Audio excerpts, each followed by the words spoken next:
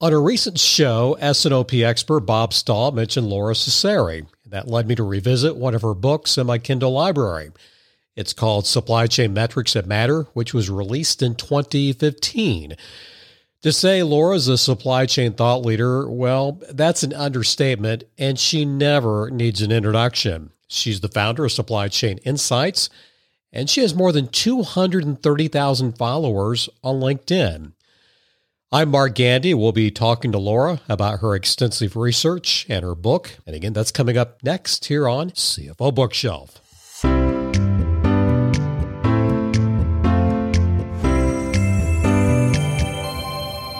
Anytime I meet a person like Laura, the first thing I have to ask is, how did you get started? Laura's origin story, it's very fascinating. I've been in supply chain since mid-1970s, before supply chain actually got a name in 1982. And I started in manufacturing as a manufacturing co-op at Procter & Gamble, dealing with how do we reduce the standard deviation of Pringles going across the Salter and make sure they don't break in the cans. And it was a fun job and loved it. Was chemical engineer.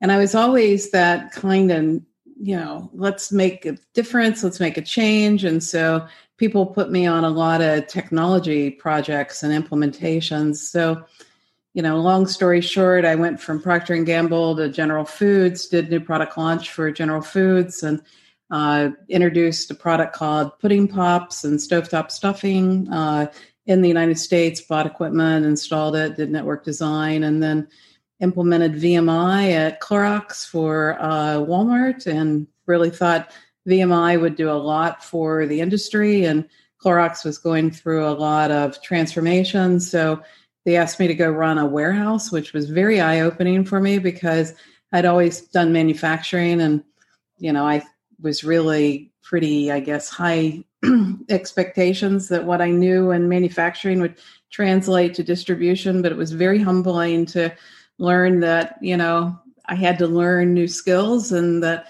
managing, 122 truckloads out of 18 doors a day was quite a feat. And anyway, I went from Clorox to building distribution centers and rolling out direct store delivery processes for Dreyer's Grand Ice Cream in Southern California.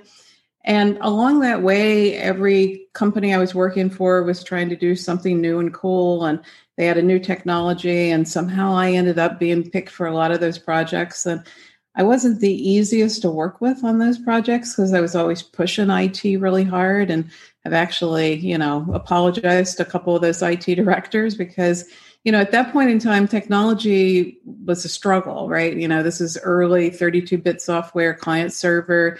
We hadn't really fine-tuned what warehouse management and transportation management would look like.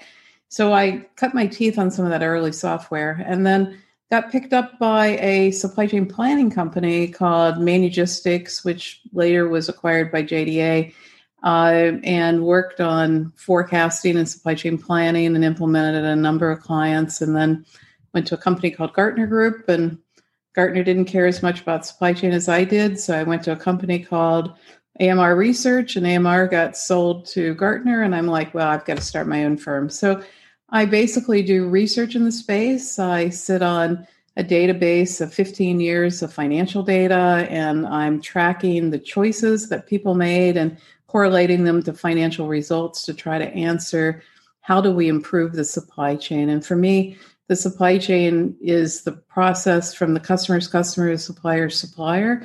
And one of the things that I find very sad is that sometimes people try to make supply chain as a function within a functional silo of logistics or deliver. And I really think about supply chain holistically. So does that help, Mark? Oh, absolutely. It seems like early on, just hands-on experience, you were picking up some of these eureka moments or aha moments that maybe your peers just did not see. Is that correct? You're probably building these frameworks in your mind. It's like, this is so simple to me, but other people just aren't getting it. Was that kind of what you experienced years ago? Well, I feel very fortunate that I worked for a number of companies because I think the differences in the organizational models of the companies and their definition of supply chain, even though they didn't have words for it, but their definition of manufacturing, their definition of logistics were so different. That was really very helpful for me to experience. And then for me to move from a manufacturing distribution environment to a software company was very humbling, because I thought, I knew a lot about supply chain and knew a lot about technology. And when I got to building software, I found out I had a whole lot to learn. So that whole journey has been full of Laura, failing forward, learning a lot, experiencing a lot, questioning her own models. And I feel very fortunate to have such a diverse background. You said that supply chain, that term had not been around back in the 70s. I think in the preface of the book, Metrics That Matter, that term first came about in 1982, we'll just say early 1980s. So 40 years later, are we better off with supply chain? I mean, I'm surely we are, but are we still lagging? Are there still a lot of improvements to be made? Well, Mark, every year I do a supply chains to admire analysis where I look at the intersection of operating margin and inventory turns, and I look at the intersection of growth and return on invested capital. And 94% of companies, public companies, are not making improvement. That's a lot. So it's a lot. We made a lot more improvement in the 1990s when we had regional supply chains. We stalled out in the 2000 to 2010 period, where we went from multinational to global, and only 9% of companies design their supply chains. And so what happens is we've got network design teams that are designing the supply chain, looking at form and function of inventory and flows. And then we've got strategy documents that are often happening in the strategy office, and the two never meet. And the supply chain is a complex nonlinear system where people need to make conscious choice. And one of the opportunities are people aren't deliberate enough about connecting network flows to strategic planning and giving people guidance of how do we connect, source, make, and deliver together holistically. I was reading the 2020 Supply Chains to Admire. I was shocked when I saw that Dollar General has been mentioned or won 4 times, in Walmart only twice. I had to reread that. Well, Walmart's done a lot of things well. Retail Link is one of the few successful networks, and they used Retail Link to give point of sale data and to really work on flows to their stores. However, in the 1980s and the last decade, Walmart's really struggled to drive margin, and they did not compete well with Amazon. They operated the e-commerce sector as a separate division, not a lot of clarity between the e-commerce and the stores and the bricks and mortar. And one of the things I think Dollar General and Dollar Tree did well was they redefined the format for the dollar-conscious shopper. And I think Walmart didn't really redefine the format very well and redefine the strategy. If you don't mind, I want to turn our attention to Metrics That Matter. That's the book. It came out in 2015. By the way, the book, I mean, it has a lengthy shelf life. There's nothing dated in there, at least in my opinion. Great read. It has a Goldratt feel to it, so it's in a novel-like format. And again, it's a great teaching tool. So I'm recommending that book to everyone. So I just want to hit some of the highlights in the book. You mentioned that 9 out of 10 businesses are stuck with moving the needle with their supply chain improvement processes. Is that still the same 5-6 years later? For the last 1.5 decades, that is the case. And one of the issues is people don't tend to look at the intersection of the metrics because supply chains are complex nonlinear systems. And if you look at the metrics in an Excel spreadsheet, you don't see the connection and the patterns.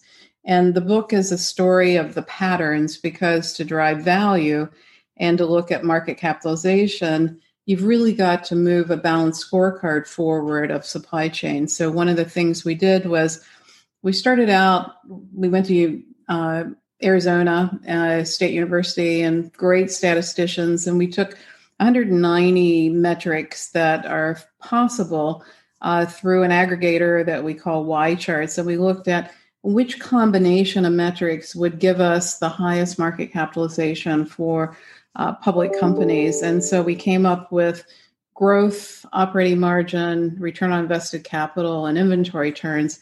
And we started mining the patterns year over year of companies and looking at choices.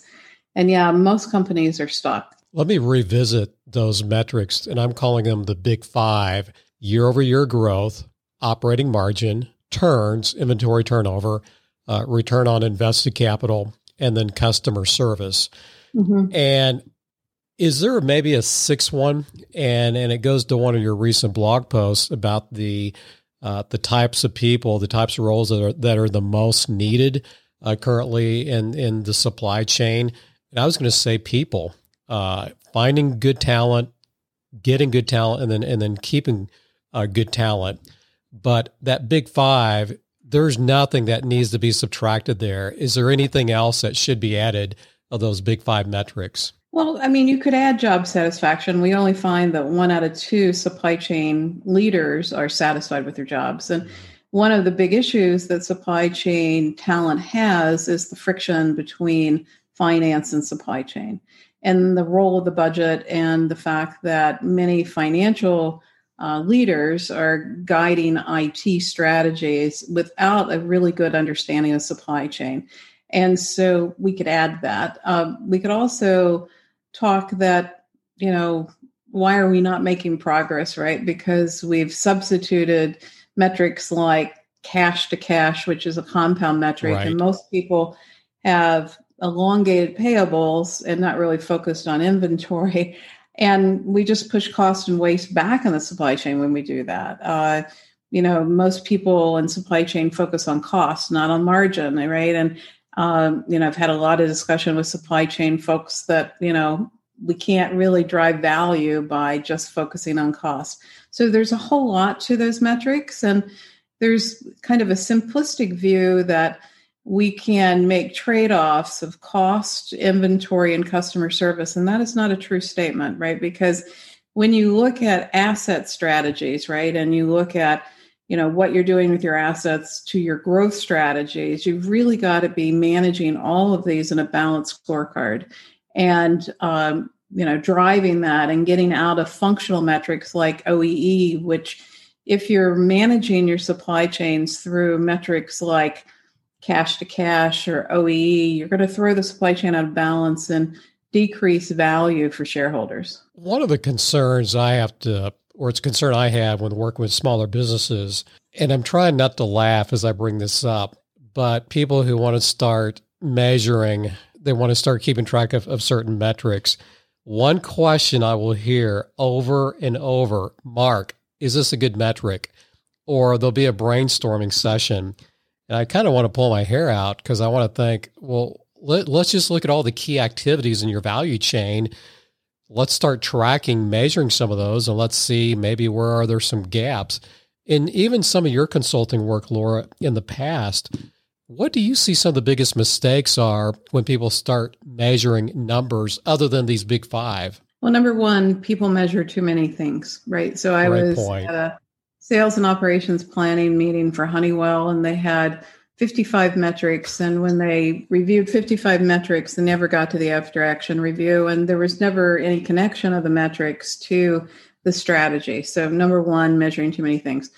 2, measuring functional metrics that are not really in alignment with the overarching value scorecard. So for example, I could have purchase price variance in procurement. I could do really well on purchase price variance and have a horrible total cost. Only 29% of people can measure total cost. And so if they look at functional cost, they will often have an increase in cost because you really have to balance source, make, and deliver to have the lowest total cost. So, and again, OEE will throw the supply chain out of balance, which is a focus on operational efficiency. So the book and the research that I've done, which I'm not a consultant, I'm a researcher, where I've gone back and I've looked at, 650 companies, and I've looked at how do we align metrics? The functional metrics should be all about reliability. It should be about forecast value add. It should be on-time orders. It should be schedule adherence, first pass yield in manufacturing. It should be supplier inbound, it should be all about reliability and the functions.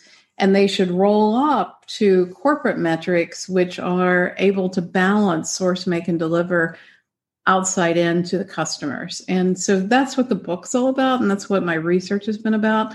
And that may sound simple, but it's hard because most people are very enamored with functional metrics. I may take a big whiff here. I may swing and miss. So I'm going to try here. I interviewed Bob Stahl a couple of weeks ago. Just an incredible individual. He's a thought leader in S&OP. And he mentioned your name. And as I was revisiting your book this week, you include Kotter's change management model, which I think is brilliant.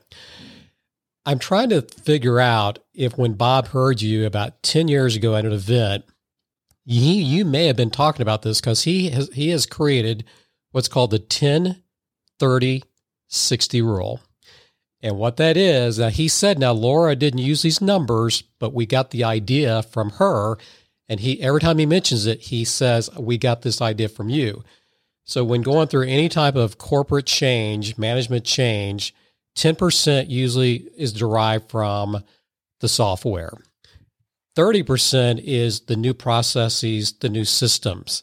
60%, it's all people. It's behavioral. It's getting people to do something differently. And he ascribes his 10-30-60 rule to some speech you did about 10 years ago. Is this maybe where you are bringing Kotter's change management model into the conversation when we start talking metrics? I listened to that podcast, and I appreciate Bob mentioning me. As an industry analyst, I interviewed about 300 different companies for S&OP research I did back in 2005. And it was very interesting to me because I would ask the question, what does success look like, and how would you rate yourself on success? Most people did not have a clear definition of success, and most people did not rate themselves very highly. But they had very clear process definitions, and they were on a fixed path to implement technology. And so I built this model around change management. It does reference the Kotter model, and it's really about what drives value in your value chain, and how do you align the organization to drive value. And, that's not an easy discussion because people are not clear what value is. And most of the metrics are around functional, opportunities. And a lot of them are heavily laden with bonus incentives, and people can't get out of their own way. And so, Bob did pick that up for me. And so, that's good. I always like it when people, use my research. It's open source research. And I hope it helps people because I think it needs to be all about change management and, what does good look like? And if we reach that destination, what do we achieve for, our companies, for our employees, for our shareholders? And why do we need to go on this journey? And I'm amazed at how many companies I work with have implemented technology badly and have friction between the financial and supply chain organizations because they're not clear on the definition of value and supply chain excellence. And I've spent the last decade writing about that, and that's not an easy topic. So, yeah. Can you briefly explain the value networks visualization from the book? Because I love that concept. The visualization of networks allows us to see flows of the networks, right? Most people look at transactions, right? And, I actually think one of the things that took us backward in the last decade was a focus on transactional systems, the belief that ERP, hardwire decision support to ERP and greatness would happen. And it did not. And the reason it did not is that people really need to be market based, not necessarily inside out, tightly tethered to the budget because the budget is out of date once it's published and the markets change a lot. So in COVID-19, we've seen a lot of changes in market. And so as we think about, how we can sense opportunity, translate and adapt and align the organization, that requires us to really be outside in and market sensing and to be able to drive those horizontal processes of new product launch, sales and operations planning, revenue management, to be able to basically drive that balanced scorecard of growth, operating margin, inventory turns, customer service. And what I find is my clients cannot measure customer service, which I think is a travesty. Only 29% of people can see cost. 2% actually measure margin.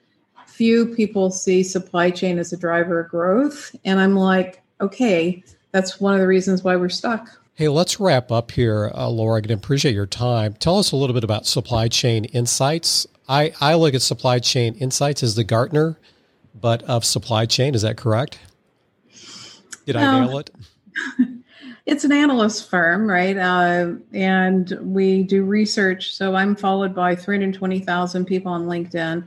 And I use my LinkedIn group as a panel to do open source research. So when I was at AMR Research and I was at Gartner, we would always pay a third party to do research for us. So when we did that, we never knew who was filling out our surveys, which doesn't allow you to scrub for, erroneous data, but also does not allow you to connect the choices that people make to financial results. So when we do a research study, we know who answers it, and then we basically will link to the financial data to look at what is the value of, what we're studying. And then we publish all the research open source. And so I think that's why so many people, basically connect to me on LinkedIn. And my goal is to try to help people, whereas Gartner and Forrester and IDC put research behind a locked firewall. I basically distribute it for the world. And, I'm hopeful that, I help somebody in the supply chain decision-making role to drive higher value. The information is just astounding. The reports especially are just they're great. And again, I know you hear that a lot. You have another website. It's Supply Chain Shaman, and I'm starting to slowly read through some of your blog posts. That's a great site. Well, some insights with that site. Is that more, would you call it more personal? Well, I started the Shaman before I started Supply Chain Insights. The Shaman's read by about 25,000 people around the world. And I started open source blogging when I left AMR because I wanted to be more in the beat of, people reading. And so I write the Shaman for blog posts on the Shaman. I try to do it weekly, and it's really designed for supply chain leaders. Now, I also write for LinkedIn, and that's really designed for anybody that's in business. So it's kind of like lessons learned from this old gal, Laura. And I also write for Forbes. And what I try to do for Forbes is write to more of the financial C-suite. So I'm trying to write to 3 different audiences. And the Shaman is much more research-based because supply chain leaders are kind of no nonsense. LinkedIn's kind of fun and infographic, and I tell the stories of where I stubbed my toes and kind of lessons learned on the road. And Forbes is really looking at current events and what's happening and trying to give guidance to executive leaders.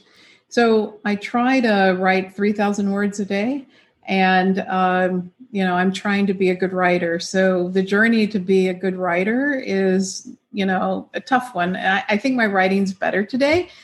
The more you write, the easier it is, but that's what I do. Laura, your writing is good. Please thank you. Don't stop writing. And you say you're trying. It's again, I'm enjoying it. And then you also do speaking around the globe, correct? Yes, I do. Yeah, I used to, right? I used to travel about 200,000 miles a year, and I would speak at conferences and share the research and, provoke audiences to think a little deeper about supply chain and its role for value. I haven't been on a plane since March. I actually had COVID in March, and I grounded myself. I'm a 66-year-old woman. So, it's like I don't need to be on an airplane. And I'm actually enjoying my gardening and my dogs. And, I don't know if I'm ever going to travel like I used to, but I do speaking, and I have podcasts, and I have a YouTube channel. And, I just try to connect with supply chain leaders in meaningful ways. Just know that 66 is the new 46. Don't forget that, Laura. Laura, this has been great. And I'm embarrassed. I read a lot. I read widely. I read deeply. And for some reason, even though I'd had your book, your name was not top of mind. Now it is. And so you've got a new raving fan. I mean, big fan. So just a standing ovation to you, your work. And again, I love the book. Metrics That Matter. We'll mention your other books in the show notes. We'll list all the links to your LinkedIn profile, the 2 websites. And again, thank you very much, Laura. Yeah, well, I'm writing a new book. So I'm writing a sequel on Leadership Matters. And in the sequel, Joe, who is the character in this book, comes back, and he is promoted. And he has to answer the question of, how can he be a good leader to basically help his organization drive the adoption of the art of the possible and digital transformation. When does it come out? I'm just starting the writing, and so it probably won't be out till this sounds horrible, early 2022. So I'm just starting the writing now. And writing a book is like having a baby. It takes about 9 months. And you've got to write a chapter a month. And the whole thing around editing is like a root canal. So, it's easier said than done. I hope to be one of your first customers of the book. Well, maybe I'll come back on the podcast and talk about it. Laura, again, thank you so much for spending time with us. You are just amazing, remarkable. Thank you for your work, your writing, your speaking, and even the way you make yourself available to so many people who are wanting to interview you. In my opinion, the best way to follow Laura is over on LinkedIn. That way you can easily follow her writing on her 2 websites and Forbes. We're going to call this a wrap. Again, I'm Mark Gandy. Thank you for listening. And this is CFO Bookshelf.